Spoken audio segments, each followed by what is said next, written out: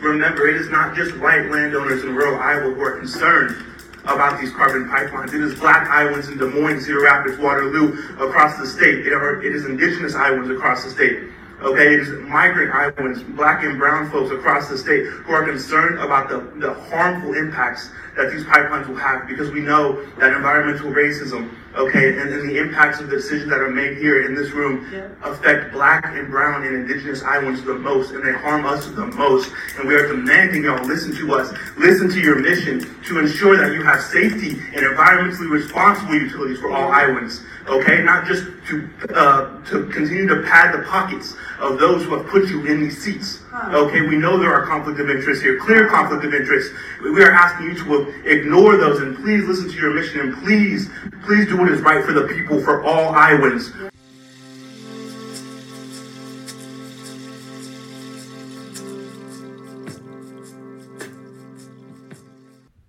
Hello and welcome back to For Land and Life, the Oakland Institute podcast. My name is Andy Courier, and I'm your host for today's episode, where we're going to take a look at the environmental racism of a so-called climate solution here in the United States. Summit Carbon Solutions intends to build the world's largest carbon capture and storage pipeline across the Midwestern U.S., despite fierce and sustained citizen opposition. In November 2022, the Oakland Institute released The Great Carbon Boondoggle, unmasking the billion-dollar financial interest and high-level political ties driving the project forward, despite opposition from a large and diverse coalition of indigenous groups, farmers, and environmentalists, rejecting the project as a false climate solution. The project intends to build a 2,000-mile pipeline to carry CO2 across Iowa, Minnesota, Nebraska, South Dakota, and North Dakota to eventually inject and store it underground in North Dakota. The promoters of the project fail to reckon with the growing body of evidence exposing carbon capture and storage, or CCS, as a false climate solution. CCS projects have systematically overpromised and underdelivered. Despite billions of taxpayer dollars spent on these projects to date, the technology has failed to significantly reduce CO2 emissions, as it has not been proven feasible or economic at scale. On January 17, 2023, a coalition of community organizations in Iowa mobilized to deliver the Oakland Institute's expose to the IUB, Summit's lawyer, and Governor Reynolds at the Iowa State Capitol. The communities made their strong opposition to carbon pipelines clear and called for meaningful action. While media coverage so far has focused on the opposition white landowners in the path of the proposed route have to the pipelines, this project represents the latest instance of environmental racism, as indigenous, black, brown, and migrant communities will bear some of the greatest risks if this project goes through. Today, we're going to hear from several leading activists fighting against this and other proposed carbon pipelines in Iowa.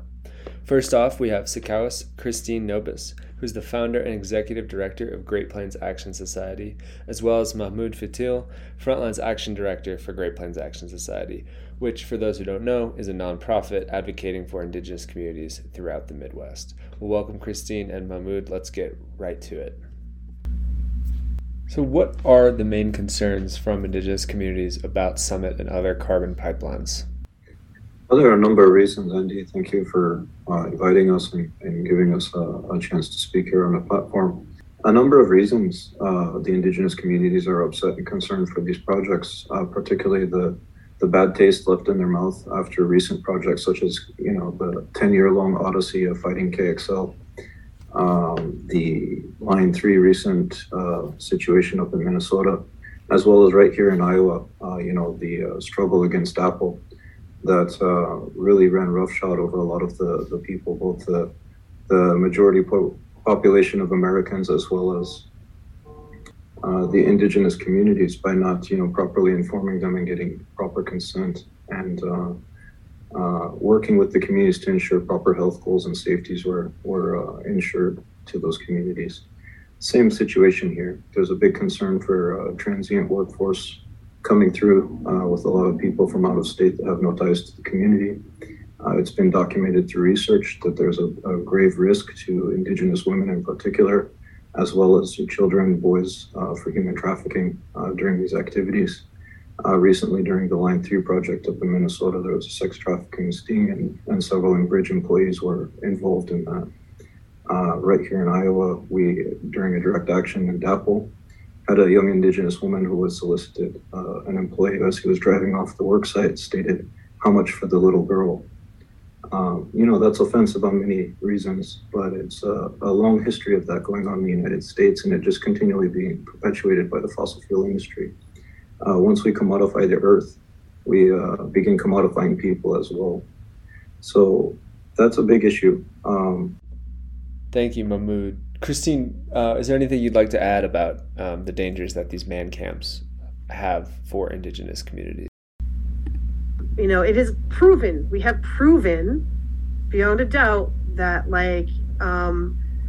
there is an increase in violence in our Indigenous communities when man camps or temporary workforce housing units come through. This doesn't just apply to pipelines, right?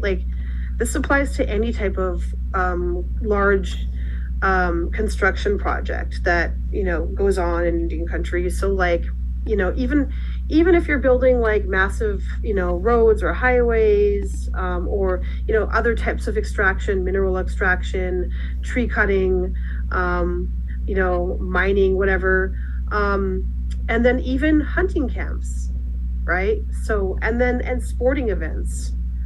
So wherever you bring in large amounts of men into an area within Indian country, you often end up with increased sex trafficking and increased rates of violence. Some of the stories are too horrid to even tell. It's really, really disturbing.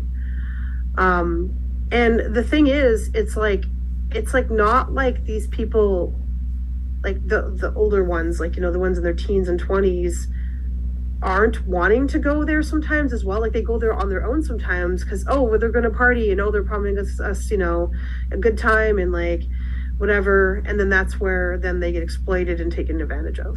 Right. And what are some of the other issues that Indigenous communities have with these projects?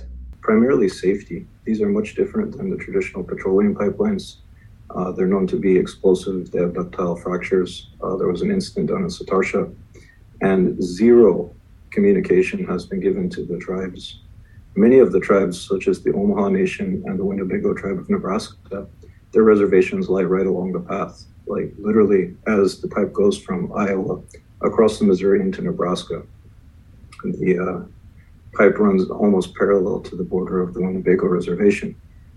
Yeah, already, even cities like Des Moines, Sioux City, Waterloo, Cedar Rapids, even they don't have infrastructure that can deal with something like this, right? Because you need specialized vehicles that can drive without oxygen, and then you need obviously people with that they're gonna have masks and oxygen tanks, right? To be able to be safe. And so when we talked to Michelle Freelemire, for instance, who used to work in that realm on the Winnebago Nation, I'm not sure if she was an EMT or on the police force. I think it was the police force. She had said something there's no way that the Winnebago Nation is going to be prepared for something like this, right? So if we can't even have large cities with massive budgets prepared for this, then how are we going to have small towns and reservations prepared? Right. No, that's really important to think about. And what happened in Mississippi, the Sarsia explosion, if that happened in a more densely populated area, it'd be unimaginable what the consequences would be.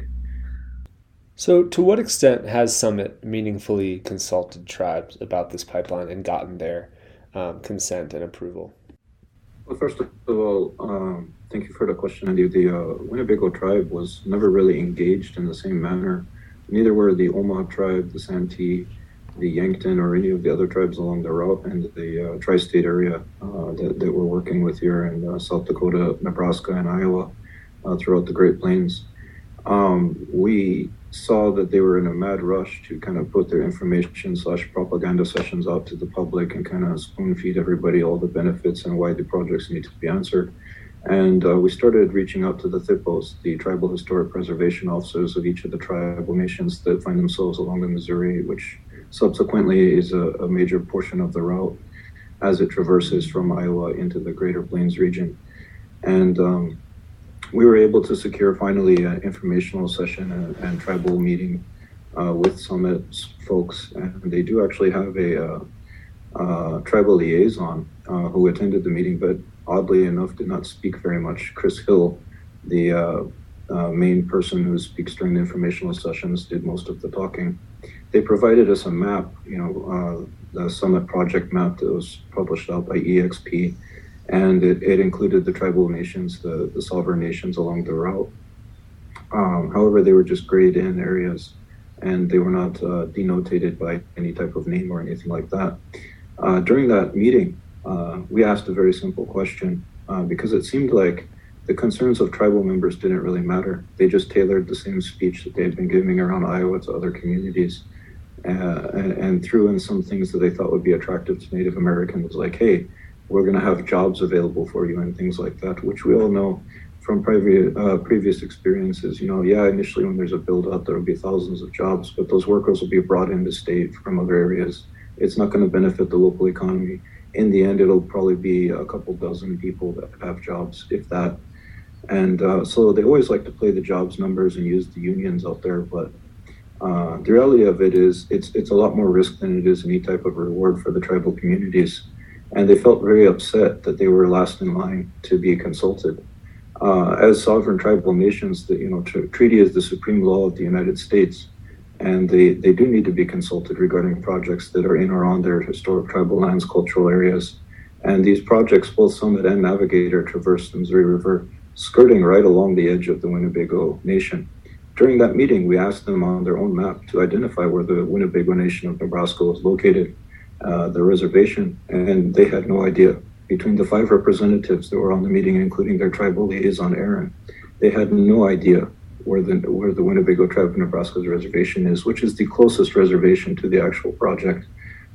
Wow, I think that's a very clear example. Despite Summit saying they've done all these consultations with indigenous communities, the fact they couldn't even locate the Winnebago tribe on the map it tells a lot, I think. So with that in mind, Christine, do you think Summit actually cares about indigenous communities? No, not if Bruce Rastetter's at the helm. I highly doubt he even knows anything about indigenous communities. Iowa was highly genocided and colonized because it's the only state that is bordered by the Missouri and the Mississippi rivers, right? It's absolutely beautiful farmland in here, or beautiful land that you can cultivate, plants. And indigenous folks were already doing that. They were already growing corn here and all sorts of things, but they were doing it in a sustainable way, obviously. And all of a sudden, settler invaders came in and they were like, wow, amazing land, let's implement our colonial capitalist farming practices, right? And so natives were really cleared out of here. The Meskwaki managed to stay, but they bought their land. So they actually have a settlement, not a reserve. So when it comes to Iowa, it's there's not Iowa itself is the actual institution of Iowa itself is built on white supremacy and still perpetuating it. So it wouldn't be surprising that Rastetter doesn't know anything. He's typical of many people, right? He's typical of any Iowan that was brought up given no information in school or anything past 1800 or 1900 about natives. So we've talked a bit about the dangers of the pipeline itself and the route of the pipeline. What about where the carbon is going to be stored? I think, as our report points out, this has never been proven at scale. So what are some concerns specifically around environmental racism about where they're going to store this carbon in North Dakota? add that the planned area of sequestration for the carbon dioxide in North Dakota is centered directly between the northern border of Standing Rock Reservation and the southern border of Fort Berthold Reservation. So it continues a long legacy of this country engaging in environmental racism. If any of these ill effects were to actualize or become a problem for the local area, it would definitely affect Indigenous communities. And once again, they struggle with having limited resources and trying to manage their nation's affairs and being plagued with several issues, living in rural environments, not having access to, state-of-the-art or top-notch healthcare often and things like that. So, and they want to have this thing built out within 3 years, which again, we mentioned PHMSA won't even have regulations prepared until 3 years. So these are all big red flags for Indigenous nations. This is part of the reason why the Winnebago tribe is engaged the IUB in opposition and tried to formally submit an environmental impact study, in part for the sequestration underground. It also has something to do with Native Americans tied to the land, and that there is an entire ecological system living underground. What will happen if we start pumping thousands and thousands of metric tons of CO2 underground? We saw what happened with fracking, and it was too late. When they started doing all these injection wells down to Oklahoma, Texas, and so on, it created a lot of seismic activity. This is really a largely unproven technology. They've never done it on the scales that they're proposing for both of these pipelines. And, once again, they're putting the burden or the risk on communities of color that are ill-adapted or ill-prepared to fight back in meaningful ways because of lack of resources, a lot of other additional struggles going on in their communities, etc. Concerning another Indigenous perspective on the matter, we have a lot of creation stories that come from underneath the ground. And also, Vine Deloria once said, our sacred sites don't live on the land. They go to the center of the earth and then out into the universe.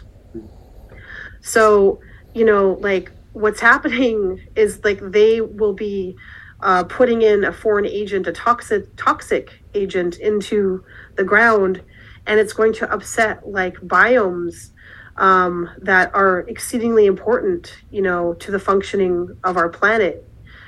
Basically, they're injecting poison, in the wrong way.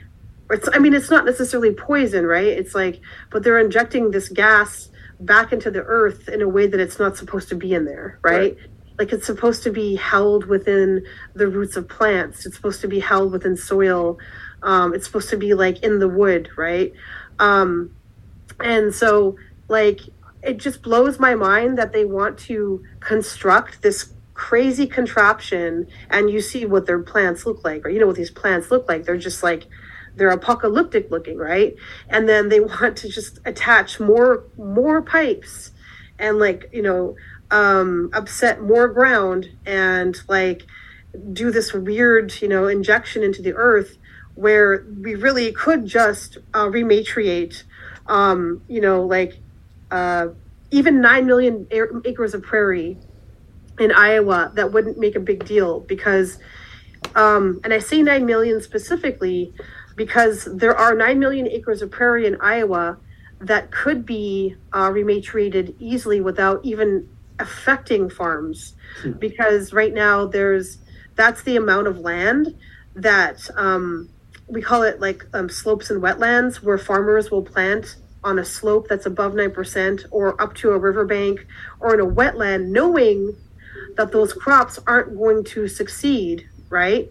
But they get insurance for it. So if we were to just say, no, you can't do that, and rematriate all those areas, that would be 9 million acres of prairie that we could rematriate with roots that are 8 to 12 feet deep, which also would solve a lot of other problems we're facing here in Iowa, because we're the most biologically colonized state in the country, of soil loss. We have massive erosion going on. We only have 60 harvests left before the soil is gone. Because of, once you take once you take those deep roots out, the soil's just been washing away, right? And so why can't we just rematriate that? And not only that, but let's be honest, the majority of farming that's going on in Iowa is for corn and soy that's monocropped, GMO, sprayed with pesticides, herbicides, fertilizers, and it's for like ethanol. The corn is for ethanol production and cattle feed and whatever, animal feed. And like, we don't necessarily have to do that, right? Like, we could actually rematriate like a ton more of prairie, just if we decided to be more efficient with what we're doing and stop making ethanol. Stop saying it's this bridge fuel, because like, it's really not. It's become a fuel, right? And just like, focus on renewables. And we could actually rematriate probably another, I don't know, like 5 to 10 million acres, right? And so 1 healthy acre of prairie sequesters 5 tons of carbon. Yeah, that's what jumps out, is that it seems like it's being done to, it's kind of come out how carbon intensive ethanol production is with all the land use changes you mentioned. And then instead of addressing that by rematriating, they're building this huge web of pipelines to then store. I mean, it's colonial capitalism. It's how colonial capitalists think, how they think, right? Like, they can't just leave land alone. That's not even on the table, right? Like, that's such a foreign perspective to them, just to leave land alone. Well, those are clear and strong closing words. Thank you, Christine. Thanks as well to Mahmud for joining us and sharing some of your perspectives. A lot of what was touched on is available in more depth in the Oakland Institute report, The Great Carbon Boondoggle, which is available on our website. There's also a link in the episode description. We're now going to turn and speak with Jaylen Cavil, an organizer for the Des Moines Black Liberation Movement. Jaylen, if you could just start by talking a bit about your organization. I'm an organizer with the Des Moines Black Liberation Movement and the advocacy director. I've been in that role since we started in 2020, in the beginning of the summer of 2020. Our group was formed out of the uprisings following the murder of George Floyd. We began organizing protests here in Des Moines, advocating for racial justice, advocating for police and prison abolition, specifically advocating against the Des Moines Police Department and for their defunding. And so that's, how we started the work back in 2020, and we've been doing that work ever since. And of course, we're a racial justice and abolitionist organization made up of, young Black organizers here in the city of Des Moines. We advocate for Black folks all around Iowa. And, advocating for racial justice takes us in a lot of different spaces and has us organizing for a lot of different issues, because we know that, white supremacy and capitalism are so intertwined, and all of these issues are so connected with each other. And when we talk about racial justice, it includes, of course, police and prisons. It includes healthcare, it includes education, it includes our climate and our environment, right? So, we definitely try to be holistic, I guess, in our organizing and really fight for the liberation of all Black people. Right. And because of that, kind of interconnected focus and not limiting yourself to one area. So how did you first hear about the carbon pipelines being proposed in Iowa, and what were some of the initial thoughts that you had? Yeah, I think I first heard about the pipelines a couple years ago. So, in the work that we do through the Des Moines BLM, we are connected and work a lot with a lot of different organizations, a lot of different community activists and organizers around the state. And so we've been working closely with, Great Plains Action Society since we started our organization. Great Plains Action Society is an amazing Indigenous-led organizing group here in Iowa. And so we've done a lot of work with them, fighting for racial justice, fighting for the liberation of Black folks and for Indigenous folks. And so I think I first heard about the pipelines from Sikowis, actually, at Great Plains Action Society. They started to do some informational events. I know they were sharing a lot of stuff on social media and having like some virtual town hall type events where they were explaining what was going on with the pipelines. And I know folks like Sikowis and some other organizers here in Iowa who have been engaged in pipeline fights in the past, with the Dakota Access Pipeline. And so, it's something that I'm aware of, and opposing pipelines is something that I think is super important. Like, I've known folks who, a couple years ago were driving up to Minnesota for the Stop Line 3 protests. And so, when I heard, obviously, that they're, again, trying to build pipelines through Iowa, I was immediately concerned and immediately wanted to be involved in taking action against these pipelines and trying to stop that from happening. Right. And, you mentioned how indigenous groups have really taken the lead opposing pipelines in the past. In this case, the opposition to Summit's project has really, from primarily white landowners, has really dominated media coverage so far. Why do you think that is? Yeah, so the big fight, I guess, and how the framing has been around the pipelines is definitely been focused on white landowners, like you said, and it's been this argument over eminent domain, which has been, the main argument used against the pipelines, is that these private companies like Summit should not be able to use eminent domain to take people's land and then use that for private purposes to make profit and for their companies, which, is an argument I, of course, agree with. I don't, that's not what eminent domain should ever be used right. on. And I think eminent domain has obviously been abused throughout the history of this country, and especially to the detriment of Black folks. When we think of the city of Des Moines and cities all across the country, right here in Des Moines, they used eminent domain to take Black folks' homes away from them. And there was an entire Black community here on Center Street. I had family who lived there, grandparents who lived there, whose homes were taken away using eminent domain, and they were bulldozed so that they could build a freeway through it. So I'm definitely sympathetic and understand the argument against eminent domain abuse. I think it's awful, and I think it's a strong argument to make. I think we see that as the main argument because we are in Iowa, over 90% white state, and the areas where they're trying to build these pipelines do go through farmland and rural Iowa, where white folks own land, and they don't want to see that land get taken away. And we're a Republican state, deep red Republican state at this point, fully controlled by right wingers. So, if we want to actually have some sort of political wins, sometimes the arguments do need to be framed in a way that actually hits home and actually is impactful for folks who are making decisions. So I see that as a reason why eminent domain has been such a focus in this fight, and why white landowners have been prioritized so much in this fight. But I think it's also a problem, because white landowners are not the only people who will be affected by these pipelines. In fact, the Black folks, migrant folks in Iowa, indigenous folks, they're the ones who are really going to face the brunt and are facing the brunt currently of the ongoing climate crisis that we're facing. And it's only going to continue to get worse, especially with projects like these pipelines.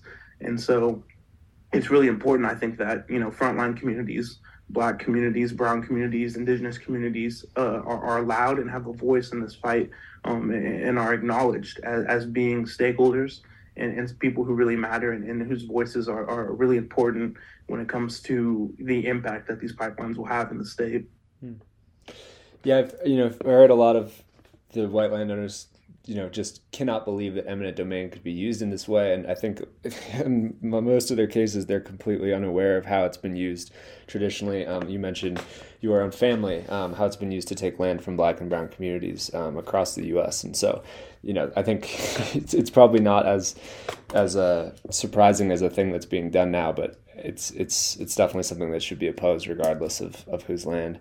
So I interviewed a member of the Winnebago tribe when we were writing our report, and she said something that's really stayed with me. So the fear is not if pipelines will rupture, but when they will rupture. And the impacts of a CO2 pipeline rupture are catastrophic, as we saw in Mississippi. Could you just talk a little bit about what happened in that case and how it relates to environmental racism? Yeah, for sure. And I think that quote is spot on. And I think that what happened in Mississippi is something that I always try to bring up whenever, discussing the dangers of these pipelines here in Iowa, and really like trying to get folks to wrap their heads around how harmful this really will be. Because what happened in Mississippi is absolutely awful and horrifying. If you read, actual accounts of folks on the ground experiencing, the aftermath of what was a rupture, an explosion of the CO2 pipeline in Sartasia, Mississippi.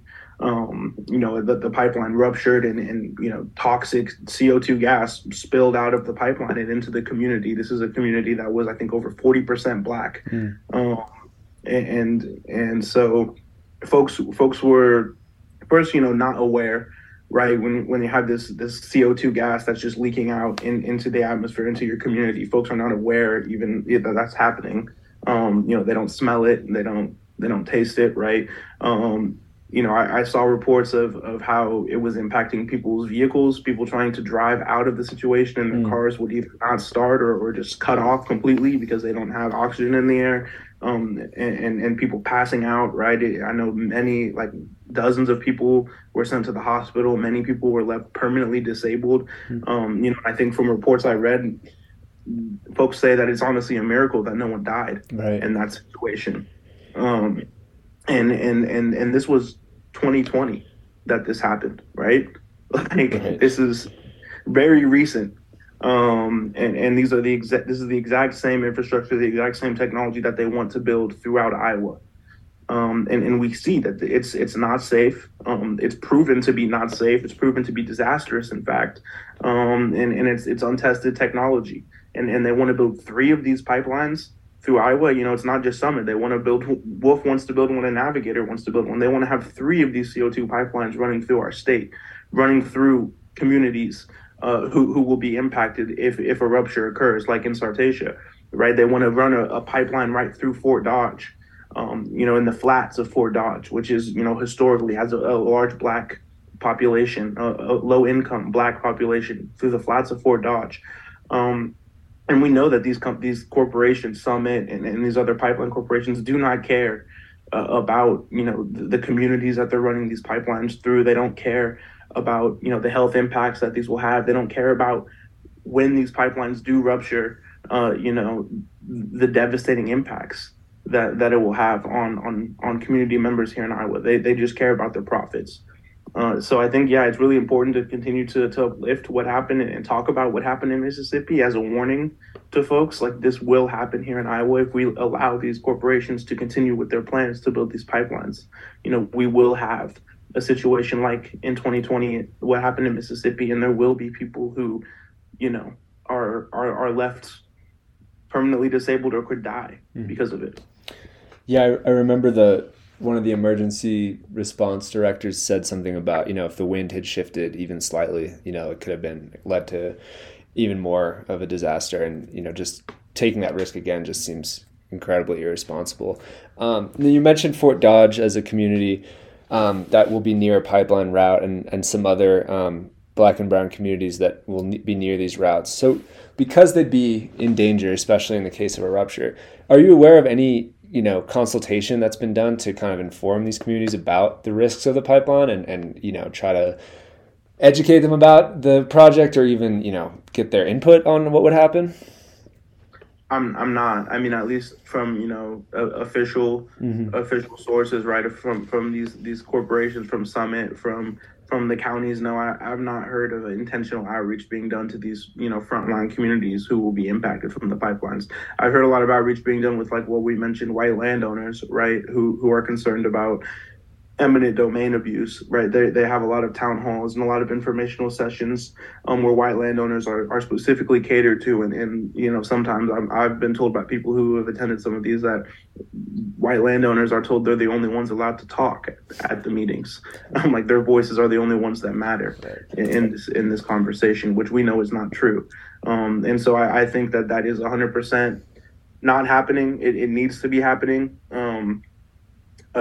I think, I do see that effort being taken by community organizations, right? People on the ground who actually do care about these communities, folks like Great Plains Action Society and other organizing groups who have been intentional about setting up community meetings. I know there's plans to drive around Iowa and have town hall type meetings with some of these frontline groups. But none of that work is being done right by Summit or by the power players involved in this. They don't care.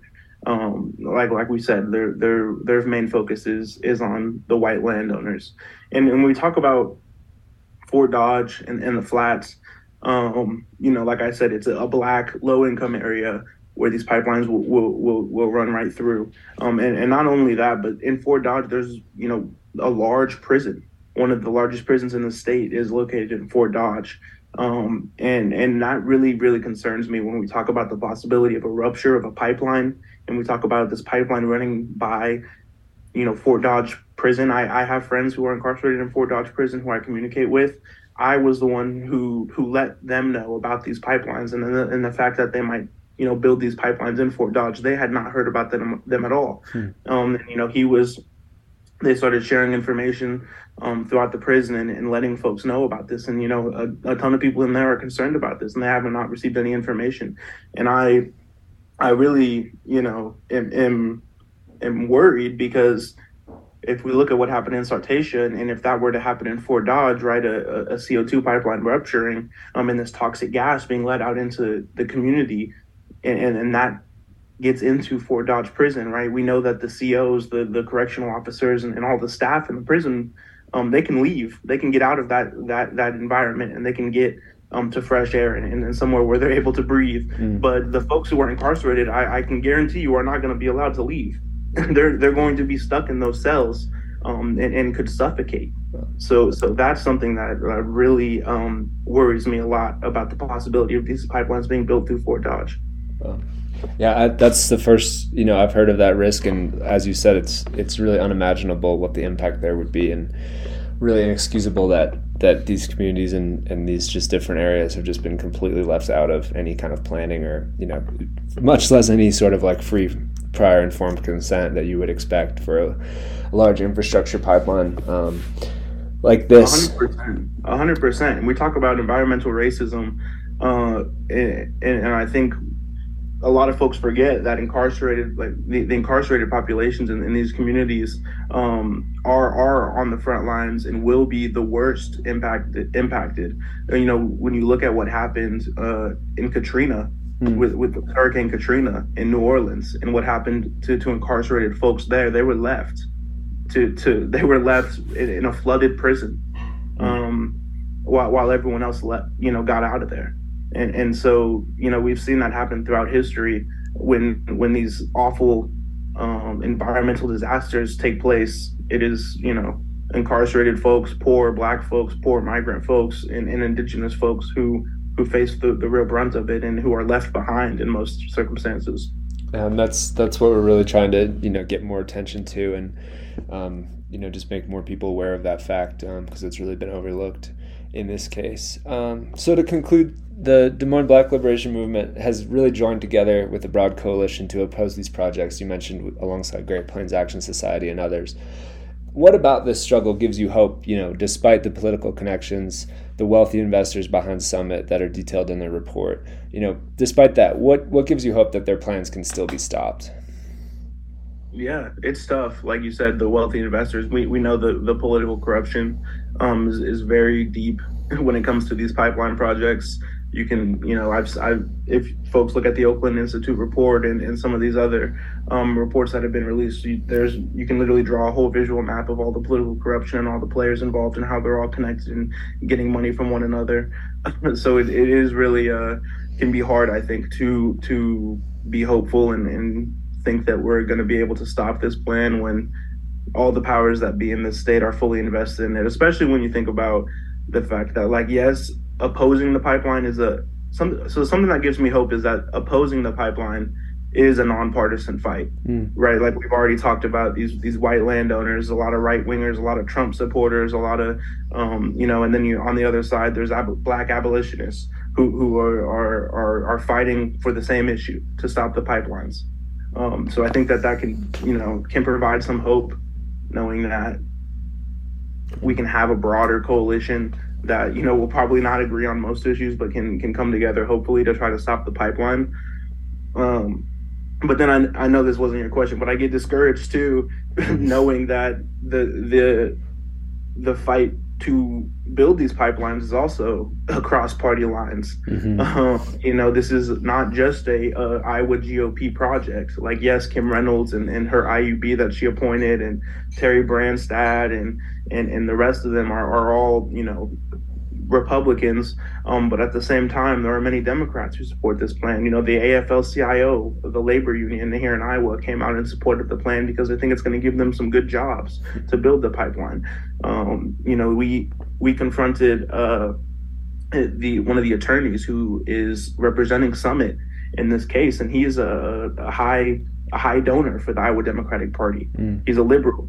Right, he's a big Joe Biden supporter. He tried to tell us, how could this plan be bad if Joe Biden's EPA approved it? Right. so that can be tough, knowing that there are so many Democrats that think that this is they're either drinking the Kool-Aid of the greenwashing, thinking that this actually is good for the environment and this will help stop emissions or whatever else. And then there are others who don't care because they also are just invested in padding their pockets and making profit. So that can be tough. But I think, the folks who oppose the pipeline our numbers are greater than the folks who support the pipeline. Like, the folks who support the pipeline might have more money than us, and they might be in more positions of power than us. But last I saw was 80% of Iowans are against using eminent domain to build these pipelines, which is the only way they're going to get built, really. So that's hope right there, that 80% of Iowans are against these plans.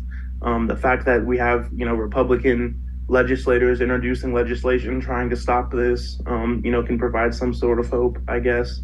But really just the organizing and the folks who are involved on the ground, some of these frontline communities, like we're talking about, the amazing work that Great Plains Action Society has been continuing to do, and some of these other folks just across the state who are so dedicated to showing up and continuing to fight against these pipelines. I think we will be able to stop these pipelines. I do think that is possible, and I think we can do it. Thank you so much, Jaylen, for joining us today. For listeners who want to watch the full testimony that Jaylen gave to the IUB, as well as the report delivery to Summit's lawyer, which I recommend you take a look at, that's available on the Oakland Institute's social media as well. Our final guest of the day is from the Iowa Migrant Movement for Justice. Alejandro Murgia-Ortiz is going to now share some of the concerns that migrant farmers would have with these projects, as well as some broader issues that they face in Iowa and as they relate to environmental racism. Yeah, so my name is Alejandro Murgia-Ortiz. I'm the community organizer with Iowa MMJ, that's Iowa Migrant Movement for Justice. And a huge part of what we do is immigration legal services. We have DOJ accredited reps and lawyers on staff who were a part of those two organizations. And I was hired on in 2020 to kind of, have an actual organizer working on the various issues. In particular at the time, this would have been, peak early pandemic when, I got largely involved, and that was due to, some of the issues we were hearing in meatpacking. So the worker stuff, in particular meatpacking, and, since then in many other fields, is much of what I do, communicating with workers, but also, advocacy in a more broader sense when it comes to immigration advocacy at the local, state, and federal level. So there's been so much media coverage on opposition to this project from landowners, primarily white landowners, whose land would be impacted by the pipeline. Have you heard any concerns from farm workers about this project once they've kind of learned about what it would be and the risks it would have? I would say that, it's especially at the point where we're at now, where, we're doing that outreach. I would say that's, we're still at the education piece. But yeah, I would say that, we don't have, unfortunately, because that work hasn't been happening, we don't have an organized workforce when it comes to, these spaces. A lot of these workers are temporary. So, when you have some of those conversations, it's not a priority for understandable reasons. Whether it's this or whether it's workplace issues like the pandemic and the many folks that are in meatpacking were dying. Of course, folks know that when there's issues and, they want something to happen. But at the end of the day, the most important thing is being able to bring money back home, especially if you don't have status and where you don't have as much to risk. I mean, you're not able to risk as much because it means so much more to risk. So it's a difficult issue, one where I do think that when we have those conversations and say someone that their intention is to live there permanently, their health, the health of family, is incredibly important. But I think largely because that work hasn't been happening, we're really just at the beginning stages of making sure that this information is available for folks.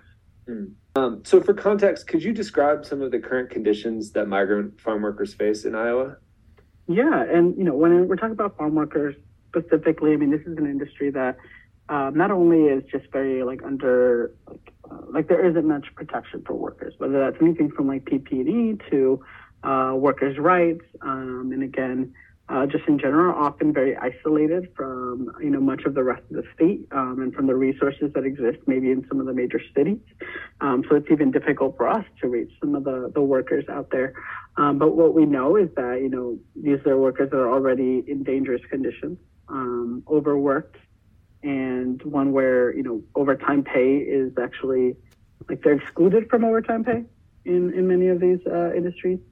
So already are very in very vulnerable situations, already again very dangerous situations where the environmental impacts of not only this but many ways that we're destroying the ecosystem here in Iowa are impacting them directly and are in the front lines of that.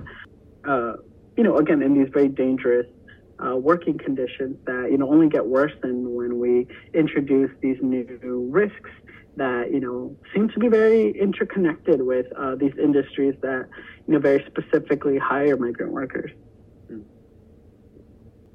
No, that's very helpful to hear more about and kind of understand the current conditions they face, because if these pipelines are built, there's all this necessary training and protective equipment that you would need in order to respond to a disaster. And you were mentioning not even receiving PPE. It's very unlikely they would be put in a position where they would be able to respond to pipeline rupture.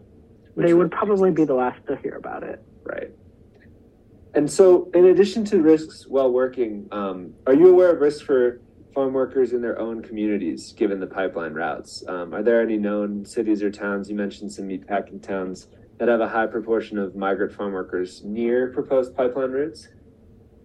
Yeah, and with as we're still learning, I know that there's definitely maps and stuff, and there's information out there about those routes. We also know that can change, and that could mean changing to impact even more communities of color. But right now we're seeing, maybe Storm Lake, my hometown, Sioux City, Ottumwa, Denison. Those are all huge, communities where migrant workers are and seem to be in one way or another in those routes. So yeah, it's going to definitely be impacting those communities and in folks' backyards. And given the history of our state in the way that they communicate these types of things, not only to the general public, but more in particular to migrant communities, how they respond to crisis when, it's migrant communities that are being impacted.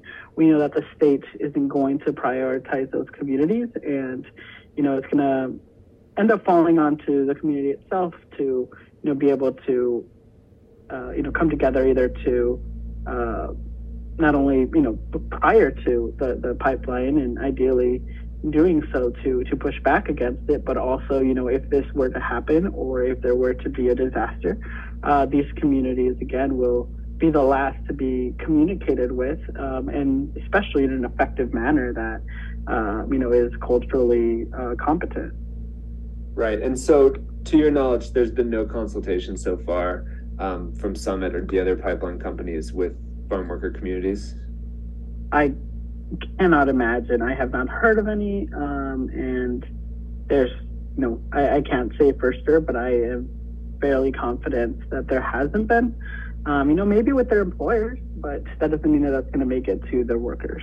Right. And so does this environmental racism, does this surprise you, or is this something that's been experienced previously?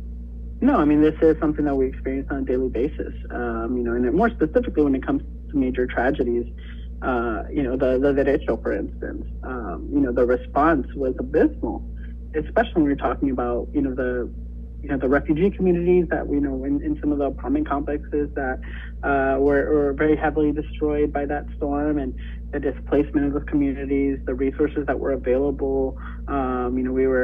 We had folks, and even I was out there knocking doors trying to deliver resources that were given to us by the state, and coming to doors and being like, hey, this is what we have, and being told, well, this is what I need, and you don't have that. And that's largely because those communication mechanisms, that the cultural education for decision makers just isn't there in this state. So that's not only in terms of how we communicate, or even if we communicate these things to communities, but also just like knowing that these things are going to be if they get moved, or even now they're going to be in migrant or just communities of color, and that's just something that we see across the board. Food deserts, what we see in the vast ways that